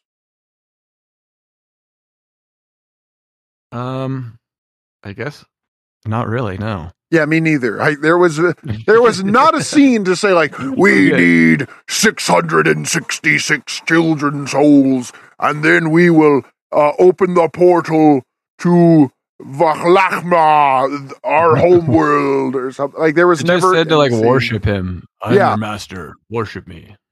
Yeah, and there was like at the end. Yeah, there was like nothing that showed like, I will amass my army of children, and then I will rule the world. No, he's just saying like, you worship me. It's like the same thing with Beelzebub. Like, what? I don't understand what the bad guy is doing. So the Black Roses come into town and corrupt kids for some reason. Or no reason. I'm very unclear on that. So this is not a well-made movie. Well, you know what? I guess when I say it's a movie, I guess it's almost a movie. It looks like a movie. Yeah, it wasn't a theatrical release, so it's I'm talking about the idea of like what is a movie. That too. Yeah, so this one, it's not quite a movie. Rock and Roll Nightmare is not a movie. Black Roses is almost a movie. Now, the budget apparently was just under $1 million. Mm-hmm. And it is a much better looking movie. Like, there is there's much more convincing monsters in this. There's a lot better makeup. You could do Rock and Roll Nightmare for $52,000 and Black Roses was $1 million. I mean, ooh. Well, okay, it's not all that much better. Well, let's put it into perspective. Okay. Rock and Roll Nightmare was shot in one house. Where Black Roses had multiple different houses. It was shot like there was a scene on the street. Yeah. They're beating each other up. Yeah. There's the school. Like there, multiple concert halls. So there was a lot more location, and there was actually a little bit of action. There was more. There were more extras. It more fight scenes. yeah. Now when that thing had that was like an alien turtle and had like those big floppy arms, kind of swinging him around, looking really stupid. We still had all those extras that were in like zombie makeup. So it felt more grand. So like you can do Rock and Roll Nightmare for $52,000, but you only have 7 people in your movie. In one house. And you don't have a plot. Instead, you have a guy in Speedo with studs on it fighting like a big plastic puppet. So yeah, it's not necessarily cheap to make a movie. You probably could not make Black Roses for $50,000. No, but you got a lot more characters going on, and you had scenes with like actual character development. Like there was there was like the main teen who I thought was the main character. You know, the one that he's like clearly a 40-year-old. With his like blonde semi-mullet. He's got the denim vest. Yeah, he shoots his dad, and at the end of the movie, 5 times in the head. Yeah, and at the end of the movie, he's asking what. Yeah, well, he's asking like what happened. Like, what am I being arrested for? Yeah, so the stuff that happens. There's some actual consequences. He was wearing like a glove though, which was weird. To kill his dad, and then the blood spatters on like his childhood like picture. Symbolic. Very symbolic. Yeah, so there was more care to. So this movie is well made from the directorial standpoint. It's just very poorly written. It's better. It's an improvement over Rock and Roll Nightmare on the screenplay. I gotta ask you too about the ending where he's fighting that turtle monster thing. Yes. In the beginning, I think he hits him with like a drum mallet or something, like something you play. I forget what you call timpani. It, but like to make this timpani. Yes, it's like a timpani drum mallet that he hits him in the shoulder with. Yeah, and he literally like defeats him by kicking him in the nut. Yes, him in the nuts. Like, but yeah, this guy can like command like armies of children to like to kill their parents, and he can't get them to like storm the stage and protect him or something. Everything about it is the problem with the movie is the Black Roses themselves. So I don't know what they're doing and why. I don't know how they're doing it. I know they're doing something bad through their music, but we don't know much about. So when the movie starts, it just starts with them like coming into town. It just says Black Roses. The guy gets out of the car, and we see that they're there. They start out actually in another city. I can't remember what city it was. No, it's like they had just finished their little thing to create. I think people or whatever. Yeah, and I think they said that was their first show ever. I think that's what it was. Oh, really? I think so. I think they said something like that. It's not like this. This is a band that's been around forever, and somehow everywhere they go, everyone in the town goes crazy and murders members of their own family. But no one knows why. What a weird coincidence. A curse that follows them. Oh well, welcome them to your town. Back to you, Tina. Well, that's what those girls did. They're like, oh, out of all the places they could have played at, they picked our town to start their big, gigantic tour. Like, we're so lucky. Like, why did they pick us? Well, yeah, I think that was the plot was that this was the first time this band that's popular now is playing shows. And so, maybe this was like a fictionalized retelling of like Laurel Canyon.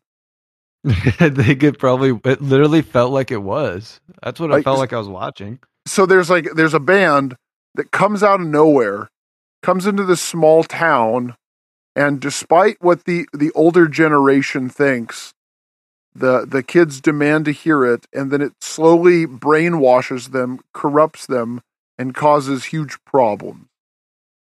So it kind of is a metaphor for Laurel Canyon. I think it is. Yeah, instead of the CIA brainwashing these people, it's aliens from another dimension or some driving Ferraris or whatever. Were they driving Ferraris? In that beginning scene, and remember how like the Black Roses like theme or title like was animated and came under the car or whatever. Yeah. It was like on the road. Cool. That was cool. That did stand out to me. Yeah. But I thought the mayor's reaction to everything was kind of interesting. Like, I thought he was trying to be the voice of reason. But no, he was like the dumb one. He's like, yeah, my daughter died in the fire. I thought you were talking about when he was like, hey, our parents, they were scared of the Beatles, and look at that. Oh yeah, that was what it. That's what I thought you were going with, where he was trying to be the like, hey. Maybe we're overreacting. No, that's when I thought he was kind of in on it. He's like, because he was like, oh, let's give it a chance. And then when people started dying, he's like, oh, I saw Jim a few days ago. It's like, no, he's dead now. Like, you don't understand. He's not doing good. You saw him a few days ago, but you'll never see him again because he's not alive. Huh? Oh. How'd you get elected? What's wrong with these people? Yeah, and then there was the part where the Burt Reynolds guy was hitting the girl with the monster with the tennis racket. That's my favorite scene in the whole movie. It was pretty good. So this hot chick tries to seduce the teacher, and turns out she's not the hot chick. She's just some kind of demon, and then she turns into like a bald-headed, silly-looking monster. She's and not you hot can anymore. No, she's not. She got really ugly, and you can actually see the puppeteering rods in a few shots. And he's just hitting it with the tennis racket, and just like seeing this thing like as he's hitting it with the tennis racket. And then he'll just like trip over himself and fall. So it's like, oh look, it's so scary. It's gonna get drama. It's drama. Oh gosh, he's building up the tension. The suspense. And that was tough. Yeah, but the monster looked kind of neat. It looked better than everything in Rock and Roll Nightmare. That's what $1 million will do. That's true. Move up a little bit. $1 million effect right there. You guys got to watch this movie, seriously. Yeah, I watched it. It's worth a watch. I watched it on Tubi. Yeah, I did too. Yeah, so it is widely available for free. Mm-hmm. It is not hard to get this. The soundtrack was put out by Metal Blade. You didn't know that? Yeah, I think a lot of the members were like members from King Cobra, not just King Cobra itself, but a lot of the members. Didn't they produce like a super group essentially to do this? I think. That I don't know. I know Carmine Appice was in it, and he was a drummer for Vanilla Fudge, Cactus. Yeah, he's in the like Jeff Rock Beck, Roll Hall of Fame thing. Rod Stewart, or Drummer Hall of Fame. Yes, he's in some kind of Hall of Fame, and he kind of looks like the guy who had the gun dick from that vampire movie with George Clooney. But yeah, so the singer was Mark Free, who became a transgender. Okay. And became Marcy Free. No, in the 90s. You could do that then? How does that work? I don't know. I think he became like a bank teller. Okay.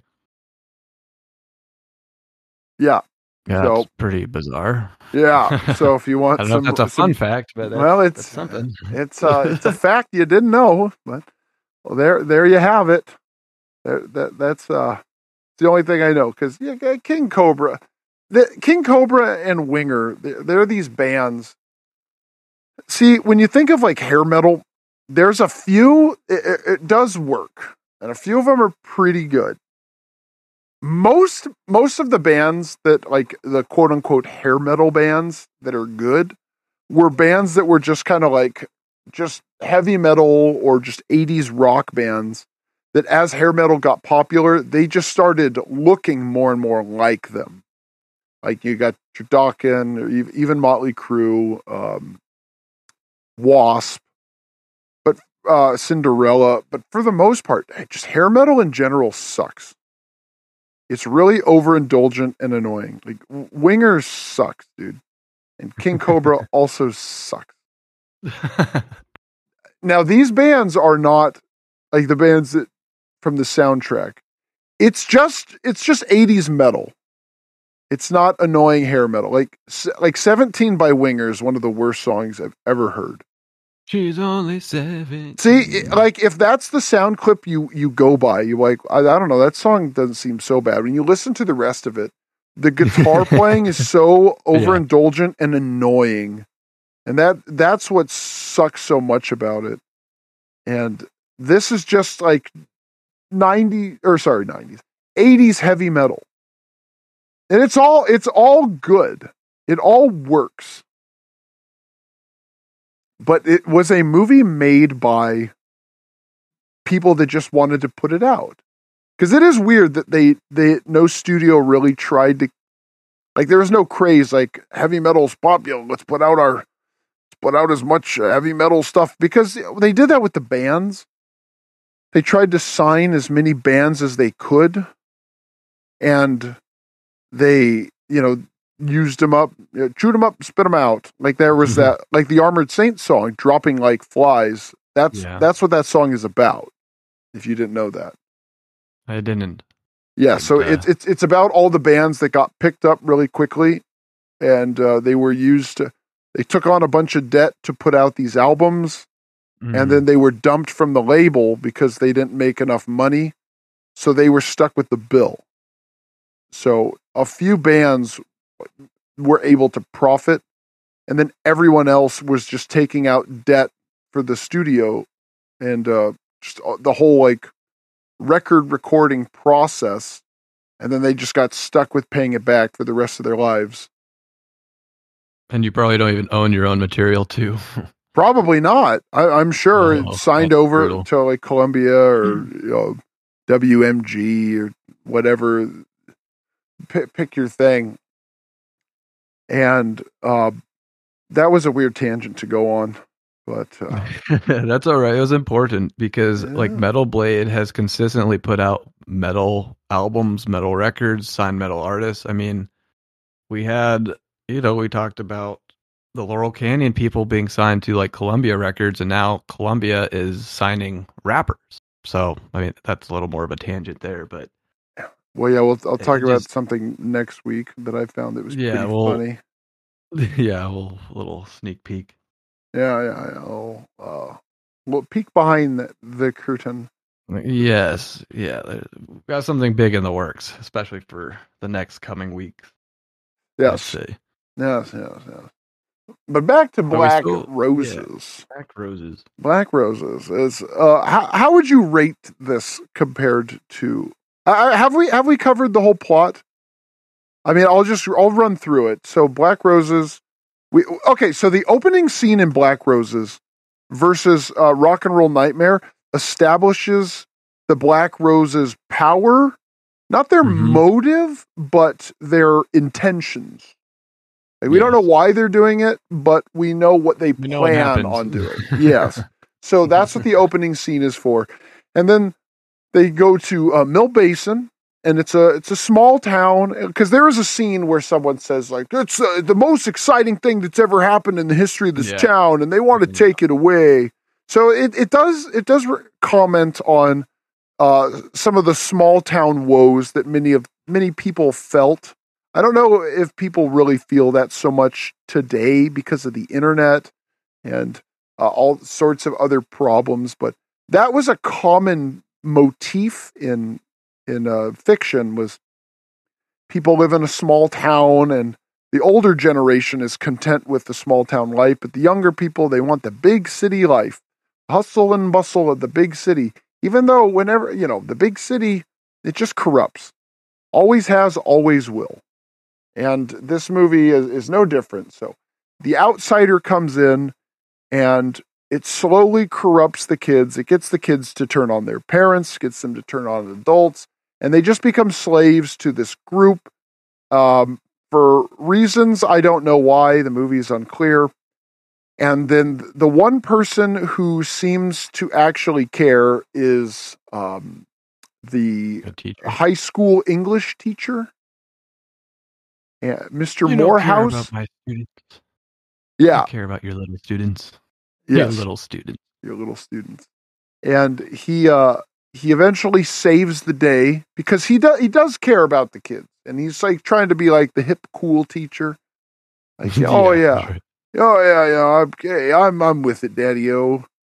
And it is odd to have this guy be. Everything about the movie is weird though. Because it's an anti-metal movie. It's a movie about how metal does corrupt the youth. And it was made by a metalhead. And the hero is the nerdy high school teacher. Where the hero really should have been a high school student who figures out what's going on. The band should have, what it should have done was the band should have not tried to corrupt the kids. I mean, I do think music generally does corrupt people. Not all of it, but certain genres. I think certain genre.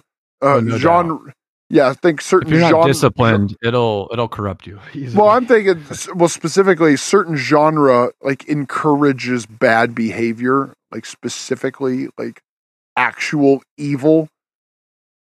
Yeah. But one guy, he should have noticed what's happening is the Black Roses are corrupting the adults, but their music is distracting the kids.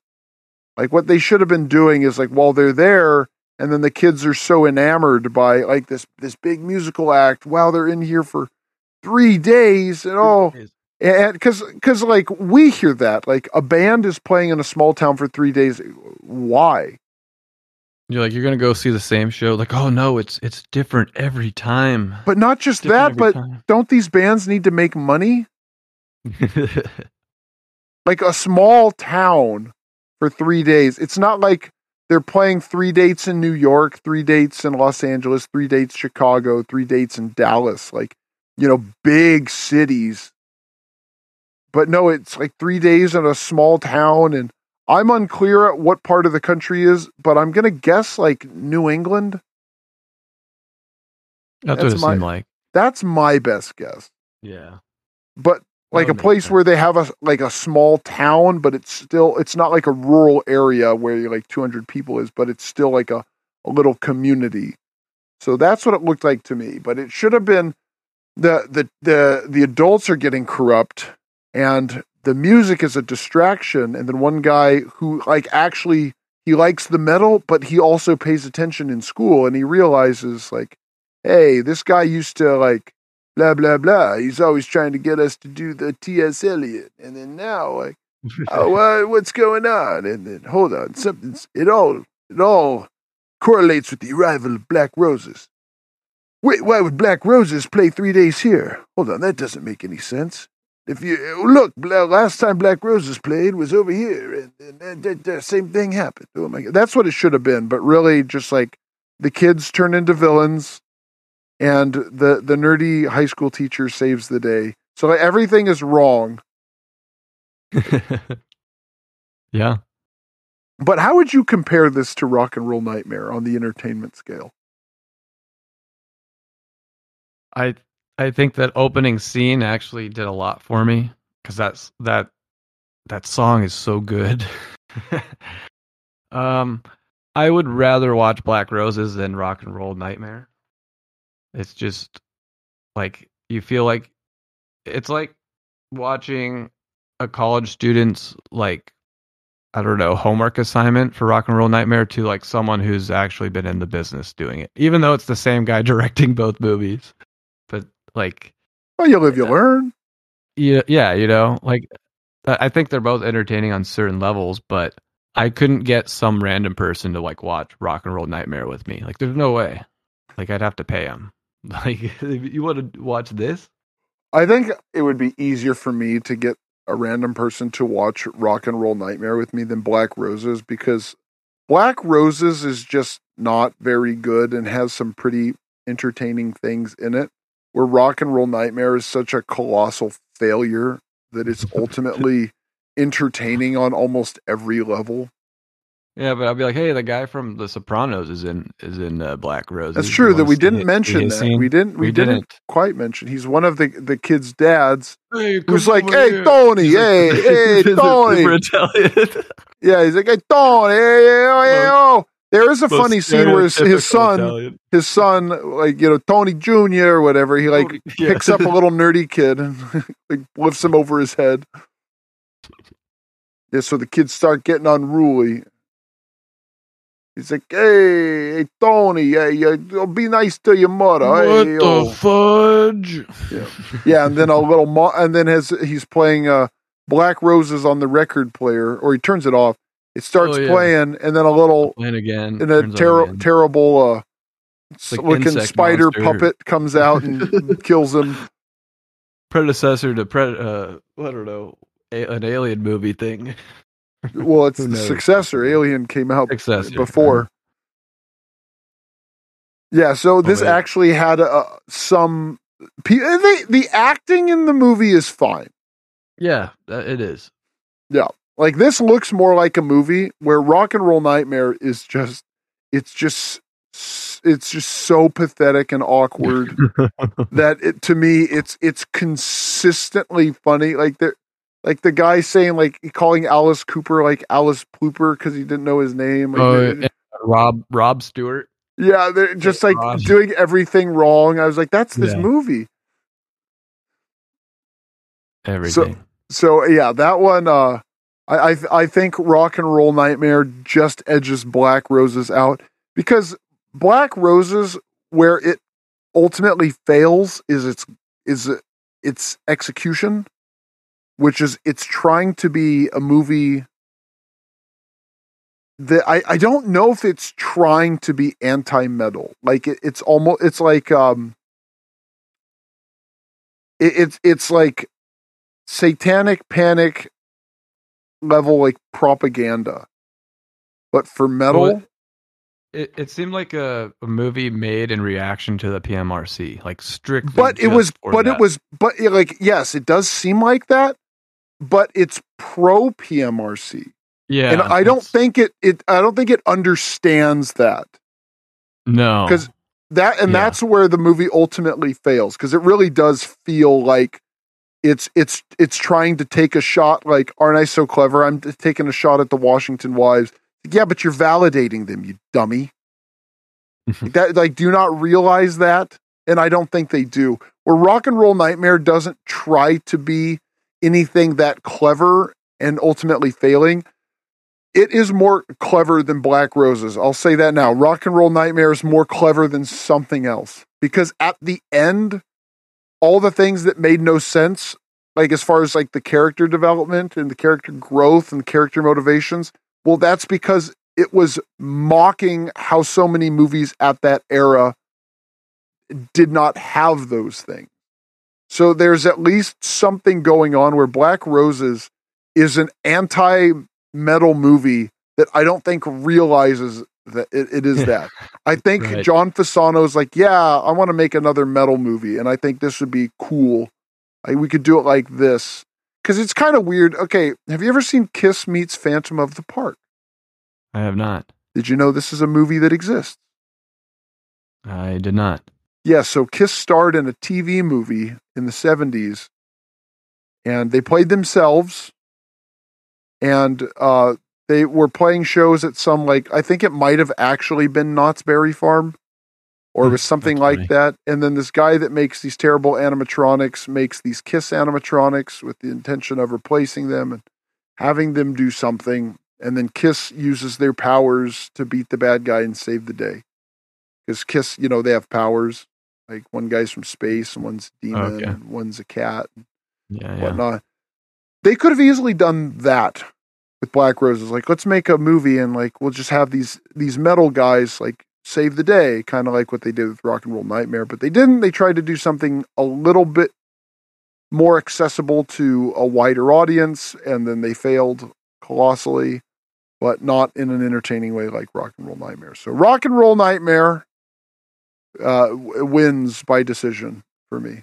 And for your point too, it might also win because the ending of Black Roses, like the demons, makes no sense. It makes no sense. Like, no, because he burns down. Yeah, we skipped the ending where when the teacher beats them, he burns down the stage, and then like the next scene, it's just like, oh, Black Roses are playing in New York or something. I can't remember where they play. They're just back. Like while he's like burning them down, they're still playing. That's hilarious. Another funny part. Yes, I thought that was great. I do think Black Roses is an entertaining and watchable movie. Both of these movies, I think, are entertaining. Yes, but yeah, the ending of Black Roses makes no sense at all. Because it could have made sense if you had the teacher saying like I don't know. It's like, I guess I have a. Or like, now is, I guess, my time for a vacation, or like did something like that. It's just like, yep, they're still alive.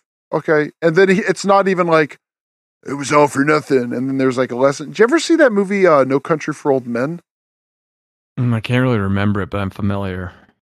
Like at the end of the movie, like Tommy Lee Jones, he gives this really long monologue to pretty much parallel what you just sat through the whole movie for. Like, there could have been a scene like that, like, oh, the Black Roses are back, and then, like, the teacher says something, and, like, oh, but, kids, we should have been listening to Walt Whitman the whole time. Or someone says, like, well, you may not have, you can't save everyone, but you saved enough of your kids. And you have some little moral that says, like, well, you pick your battles, and you can't win everything, but you win the ones that you can because it's right, or something like that. It just ends. The movie just ends, and it's like, oh, Black Roses are alive. Okay, the end. And then like, there's no stinger. There's nothing. It's just over. It makes no sense, and it's stupid. Now we'll do a little bit on Trick or Treat, which to me, this one feels a little bit more like the cynical studio, like let's make a movie because heavy metal's popular. Now we don't need to go into too much depth about this one, but this one felt more like the metal's popular. Let's make a metal movie, because this one has both Gene Simmons and Ozzy Osbourne. And they tried to get Gene Simmons to play the main bad guy named Sammy Kerr. I don't know if they tried to get Ozzy to do that, and he also turned it down. But yeah, Gene Simmons said, no, I'll be this DJ instead. They tried to get Blackie Lawless to play the bad guy. And the bad guy does look like Blackie Lawless. He does. So it looks like that was kind of what they were going for. And this one feels a little bit more professional. This one's, it starts off pretty good, and then I think it gets, I don't know what's happening at the end.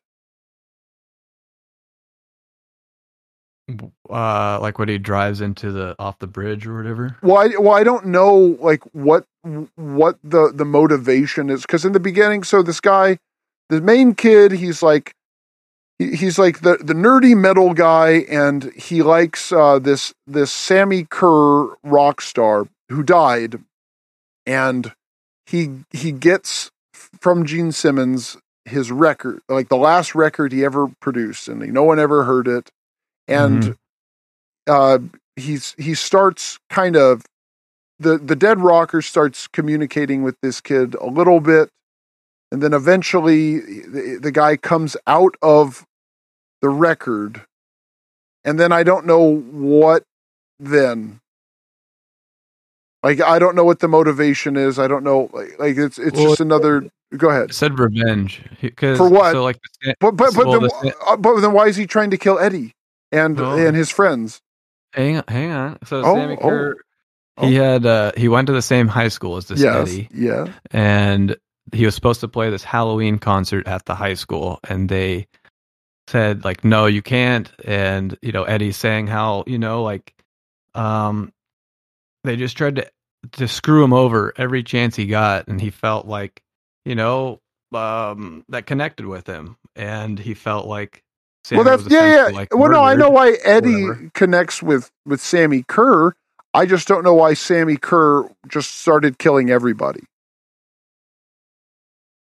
Well, I think he was trying to possess Eddie, because there's a because remember when Tim Scavo, the dude from Desperate Housewives, I thought it was Mike Delfino, but it's Tim Scavo is the main bad guy. And he, when they had that really long foot chase for a while. It's like one of the longer foot chases I've seen. Was that? Are you talking about the one where he opens the door and the guy like slips over the stairs? He goes over great. Like 10 it's like sets of stairs. That was fantastic. No, there was cool stuff there. No, the beginning of the movie is pretty good. And then at the end, I have no idea what's happening. Because when he comes out to the house. Here's the thing. So in the beginning of the movie, like everything that you've said, this is all like the setup and the premise. Yeah. So like, Eddie, he identifies with Sammy, and it seems like he's trying to possess him, but that's just where our brains go. Logically, that's what it seems like he's doing. But the movie shows like no signs of that. And like, do you remember when the girl gets molested by like the lizard demon? That's the only thing I couldn't figure out, the Godzilla part, and like the green goo taking off her clothes and like stuff just happens. That didn't need to happen. No, like, in the second half of the movie, I don't understand what's happening. It's almost like it's like a different movie starts. Because the movie needed to be about this guy. Have you ever seen Christine? I have, and that I put that in my notes too, because there's a part where Sammy takes control of the car. I'm like, oh, this is like Christine. But this is the only movie where you could have technically been a little scared, because there were some parts. There's some like creepy stuff, like when he starts playing the record backwards and then it starts playing on its own. Like there's some actual like some chilling, interesting stuff in it. The first two are cheap pieces of crap. This movie just this movie starts off pretty good. Okay. Do you remember the part where Sammy Kerr kills the person and turns them into dust? And in the next scene, they're vacuuming up the person's roommates. When he grabbed the old lady out of the TV, yeah. No, he also did that in Ozzy. He swiped. Something weird happened with Ozzy. That was like a weird death. I've been a school teacher for 37 years, and there's an addiction reaching epidemic proportion in our schools. I'm referring to rock music. I have seen more than my share of sexually active and rebellious teenagers, and I know how to deal with them. That's the lady. Yeah. And then, but she gets turned to dust. But in the next scene, someone's like or he's like Eddie's friend, like cleaning it up. Yeah, his stupid friend who played the cassette for everyone to get cursed or something. Yeah, exactly. Sammy to come out. That was then he's shooting like lasers out of the guitar to. Like shooting electricity. Yeah. See, that's the problem. Is like once Sammy Kerr shows up. Because the movie doesn't set up what Sammy Kerr's motivations are. Because it kind of looks like it's going towards he's going to possess and corrupt. Mm-hmm. And the reason I bring up Christine is because the kid is very obviously slowly being corrupted by the car, and it gradually changes him. But Eddie doesn't have any of that. He doesn't slowly change at all. But the movie kind of leads you into thinking it's going to do it, but it never does. And then Sammy Kerr shows up, and then it just becomes a different movie. and then just I don't know what's going on. I don't know why anyone's doing anything. He's just like he shows up. Okay, now he's just a bad guy. Because what you need for scenes like that, you need like a twist. Like, oh, why is he killing everyone? Well, it turns out Sammy Kerr, he needed to kill 666 children to open the portal to his hometown of Vakabla, and then he'll rule over. It's something like that. But they never did anything like that. It's just he shows up like, oh, well, he's a bad guy, so he kills people. But yeah, so I don't have as much to say about this movie other than this one's actually pretty entertaining. It just the second half is just I have no idea why anything is happening. Like, I mean, I know what's going on. I just don't know why it's happening. Yeah, and I think you're looking at it movie wise, and for me, a few things popped up, like just the fact that like Ozzy's talking about rock pornography, and Ozzy Osbourne is like this evangelist reverend. Yeah, there's some interesting things in and he's like he quotes like, do it like a dog, and he's doing our favorite thing, reading lyrics. He's reading rap lyrics. That was the best. Yeah. He's like, what does that mean to you? After he reads the do it like a dog lyrics, he's like, now to me that means a sexual act. It's just funny that it's Ozzy. Like, yes. I don't know if anyone else caught that or was like, weren't they going after Ozzy at the same time for the same type of thing? There was a lot of wink wink. Yes. They were definitely trying harder to be clever in this movie. And I think it worked. This one felt more like a cheap cash grab. But I think they didn't have enough. They didn't care enough about the genre. No, but it did give a very good warning to something we're facing right now. Rap. And I don't think it knew about it, but it was warning us about AI. Because in the record, if you remember, the record was trying to summon his mom into his room, and it was like mimicking his voice, doing a deep fake, and he was saying, "Mom, don't come in," and then the record would say, "Oh, Mom, come in," using his voice. So yes. I caught on to that. The record is just gaslighting his mom, which is always funny. But the movie itself, if you can find it, which it's not the hardest thing to find. Well, I had to watch it in English, but it came up with Spanish subtitles. So I have a part with Gene Simmons talking with Eddie, and I'll do it in English first. But it was with like, hey Eddie, what was it? I lost my train of thought. He was saying, what did he say? He goes, oi Eddie, Eddie el no un dios. Eso de Rock Guerrero era pura basura, but he was saying like, Eddie wasn't he wasn't a god. He was pure garbage. This rock warrior BS. Yeah. So I thought but I thought Pura Basura, that would be a good name for a band. Pura Basura. I thought that might be a band. Like, when you go to those Mexican restaurants and they have them playing over the PA, that might be one of those acts, Pura Basura. ¿Cómo estás? Something like that. Yeah, but I like the quote of, did the metalhead bang his head after the Tom Scavo guy flushed him over with desk? That was actually a cool part. But the record told him to go there. Yeah. My final verdict though on Trick or Treat is it's okay. The first half is pretty good. Second half, not as good. So it's okay. It just and it's also set around Halloween. So, because a lot of horror movies, you just watch them around Halloween. Well, it's the spooky time, so let's watch a spooky movie. But it does have like some Halloween aesthetic. Like it ends at like a Halloween party. So it's got some Halloween costumes and some stuff. I don't know why it's called Trick or Treat, other than it just had like some Halloween imagery in it. But for the most part, I think this is the best of the three. It's just not as interesting to talk about because it's like talking about like I don't know, like the flavor of watermelon, or like something that tastes like 15 different terrible flavors at once. It's just like, you've had watermelon flavor, but like you've never had something that tastes like garlic and sweat and onions and pizza and Swedish fish and ice cream and crickets and bile. Like, that's far more interesting than something that's just like, oh yeah, watermelon, that's good. Trick or Treat, though, of the three, it's the better of the three. But again, I would sooner recommend anyone watch Rock and Roll Nightmare, just because it is just a train wreck in the best way.